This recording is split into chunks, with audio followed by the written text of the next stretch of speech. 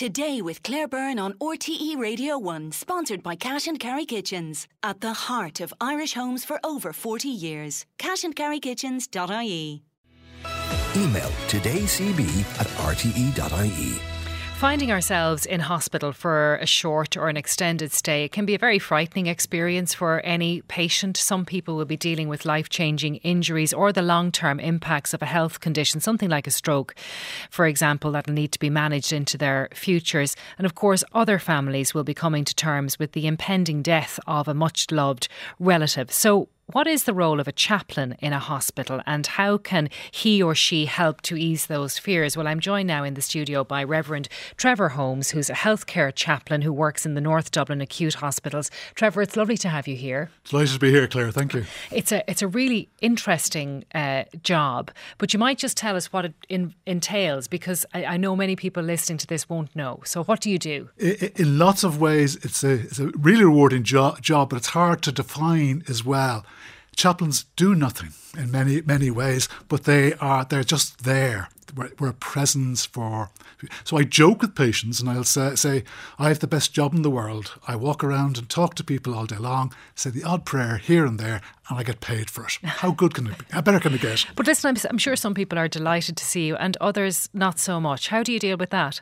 Well, when you commit to chaplaining people, you commit to chaplaining all faiths and none. So it's, while I may be an ordained minister, the chaplain role can be lay or ordained. So you're there to support everybody. And so it's the same as in everyday life. If people decline a visit, that's fine, they decline a visit, and you take that. You move on. Or you try to have, quite often somebody would say, I don't want a priest. My next line will be, well, I was a human being first. Do you want one of them? Right, and then does that change the response? Well, you get it. What you're always trying to get is a relationship going, some way of just having a kind of conversation to get it into the person and their environment and how they're feeling. And if they dismiss you, that's fine. You just move on to the next person. So, say you have somebody who is of no faith, and they decide, well, I want to speak to Trevor. Do you have to change how you have that conversation, because maybe prayer won't be part of it? It won't be if they don't want it, and even for those with a faith, even those that are maybe Christian, may not want a prayer either. The role of the chaplain in many ways is to be the active, empathetic listener. It's to try and find out what's going on for the patient at that point in time. And our role often is to reframe things, is to try, usually the patient is seeking something, seeking meaning or understanding, they're struggling with something. I would refer to it as spiritual pain, and we can talk about that maybe a different moment. But you're trying to just scratch away at what's actually going on inside the patient. What is it they want to talk to you about? And that's the secret. It's not about the prayer, it's not about quoting scripture, it's not about, I can do all those things if needed. It's actually about, where's the patient at right now? What's going on for them in this moment? And what do they actually need? Mm-hmm. Because sometimes, of course, you're dealing with end of life, and I want to talk to you about that. But often you're dealing with people who are in there for, I don't know, post-operative recovery, for example. They're maybe going back out to live their life as they normally would, or they have a life-changing injury that they're recovering from. I mentioned a stroke as well. Are they still thinking about the bigger questions, even if they're not looking at end of life? Yeah, I think what happens in the business of everyday life, in modern living, people don't have reflection time, don't have time to actually stop, just think what's going on. When you're in a hospital ward and you're lying on that bed, if you're not being tracked up and down for tests, and there's an awful lot of time. You're woken up at 6:30 in the morning. And so it may not be the bigger questions in life. What it may be is the why me a question, or what did I do wrong a question, how did I end up here? And I mean, what chaplains realise very fast is it's the whatever the condition is doesn't necessarily dictate what the patient is. So, for example, the stroke patient may have come to terms with it very fast, or may not, but it may be the patient with the ingrown toenail or the smaller addiction that is really struggling in the hospital environments. So, yes, do they change do you change your modus operandi? Not really. You go and find out what's going on for the patient in that moment, and then explore what's going on. But hospitals raise questions for everybody. And I was thinking about this, like, if you're in for a long stay and you see Trevor regularly, is it very difficult for these people, I don't know if you could answer this for me, who leave hospital and don't see Trevor anymore? It was difficult for Trevor. I can speak for that. Definitely. The interesting role of the chaplain is you accompany for a specific period of time. And that's what makes the role very, very unusual, is you meet up with somebody who you don't know on day one. You don't know how long the journey is going to be with them, nor do you know where the destination is going to be.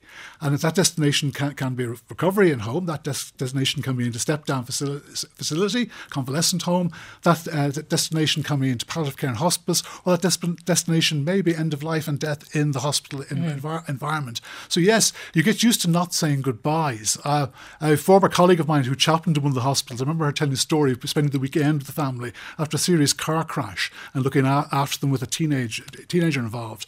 And at the Sunday night, everything had turned out all right. And they were just about to go home, so it's early hours of Sunday morning, and she turned to wave goodbye to them, and the family were walking down the corridor with their backs to her, and she thought, oh my God, that is what chaplaincy is about. I've given up my whole weekend, but your life is back together. And you're gone. You're gone. Mm-hmm. And so yes, for the patient, then you asked me, some patients will try to make contact afterwards, but that's not fair in other colleagues whose role then in other environments is the chaplain. And then there are patients who your relationship is so intense or so deep that you yourself wish to continue it, particularly, if the condition is life-limiting and you've actually built a rapport with that patient and you think they may find it difficult to build the deepness of that rapport with somebody else or to trust somebody with what's going on inside them, with their thoughts and their fears. Do you find that difficult when you're dealing with somebody who's coming towards end of life, or do you just see it as part of the job? It depends on the circumstance. There's nobody who can say it's glib and it's part of the job. Okay, different patients get under your skin for different reasons, and you have to be aware of what's going on within yourself. And you've got to be like any good nurse or doctor. You've got to find mechanisms where you can leave it behind when you go home in the evening. Well, that's not always easy. Not always easy. And so most chaplains will have regular supervision as a therapist would as well. Okay, so to be able to deal with it and to yourself. Look at what baggage you may be carrying that you actually don't realise. We often see, particularly on social media sites, a hospital chaplain or a palliative care nurse tells us about the 10 things that they have learned from people who are at end of life. Do you find yourself thinking about the things now that you've been told from people who are coming to that stage that you wish everybody knew? These are the important things in your life as you're going about day to day. See, in many ways, yes, but they're things we already know. I mean, the story I always tell to colleagues is of a priest at a funeral saying, "I am 40 years in ministry, and never once has somebody said I wish I spent more time in the office." And it's the real issue when you're coming down that road is what questions are going on. What gives people meaning in life? Where's their support from? Where are they looking for forgiveness for themselves, for others, for God? What's gone wrong that they want to actually correct before it comes to the end? And how can you assist them and help them in doing that without being intrusive, without being any way intrusive? But in terms of creating the list, it says the 10 things I'll do before I die. It's not quite that simple. Haven't quite got to generate my own bucket list yet. But the point is, one of the things that strikes me as being so critical we don't do is talking about death. We are very good in Ireland on the ritual side. We know how to do the rituals of funerals and wakes really well. We aren't afraid of death in the way other cultures may be afraid of death is. But we don't really like to talk about it until we get onto that final trajectory. And yet, every one of us is going to die. It's a natural part of who we are.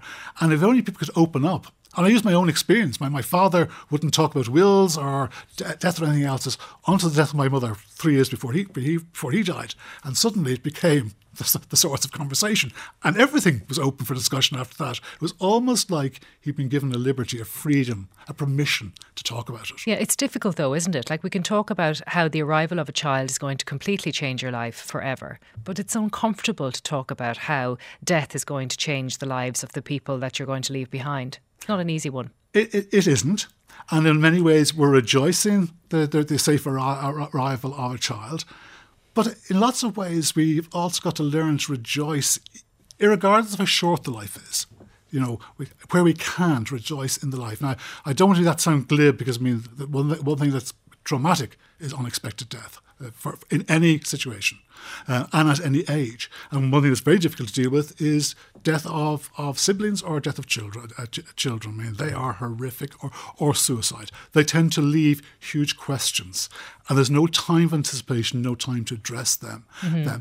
But no, in the general scheme of things, it should be something that we're comfortable to actually talk about. I mean, at the end of the day, forgetting about the Christian viewpoint of life, is the human viewpoint of life is very simple. We're here for a limited period of time. We have our beginning. We have our end. In my view, yes, stardust we begin with and stardust we end up at, however that happens. So we are in this liminal space, even for our whole life. And all that's really happening on the journey towards end of life is that time is compressing, it's contracting. And it's still that liminal space until it eventually comes down to the moment. Now, can I ask you a little bit about yourself? Because it's an interesting story. You came late to this calling and this profession. Is that fair to say? I think it's very... one look at the grey hair that's sitting in the city and grey beard that's sitting in front of you. Yes, I was aware maybe of a calling in my teenage years. Had decided that I had to make a choice between science and religion, but through 4 very good teachers in Wesley College who themselves were active Christians and the science teachers. And give them a call out, David Rice, John Leeson, Arnie Edge and Dick O'Connor, as they were in my day. They, as a teenager, they gave me permission to say, actually, no, science and religion can go together. But then I decided I was going to be a science teacher and come back and teach in Wesley. So do a science degree and come back. So I did the science degree, but the rest of it didn't actually quite work out.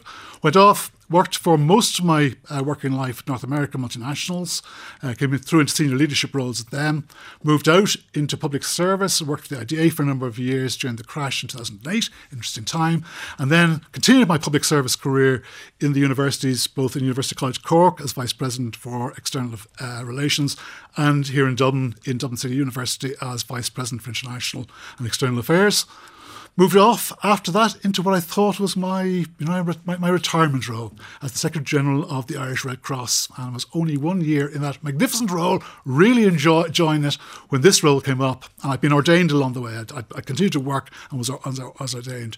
This role came up and I thought, at 60 years of age, they're unlikely to give me a shot at it, but when it comes up again at 63 or 65, they're definitely not going to give me a shot at it. So I threw my hat in the ring, and while the rest mightn't be history, here I am. And here you are. Well, look, we'd love to talk to you again, Trevor. It's really fascinating and delighted to do so. Lovely to speak to you. Thank you for coming in to see us. That's Reverend Trevor Holmes, who's a healthcare chaplain in North Dublin's acute hospitals. Thank you very much. We'll take a break. Text 51551 today with Claire Byrne on RTE Radio 1.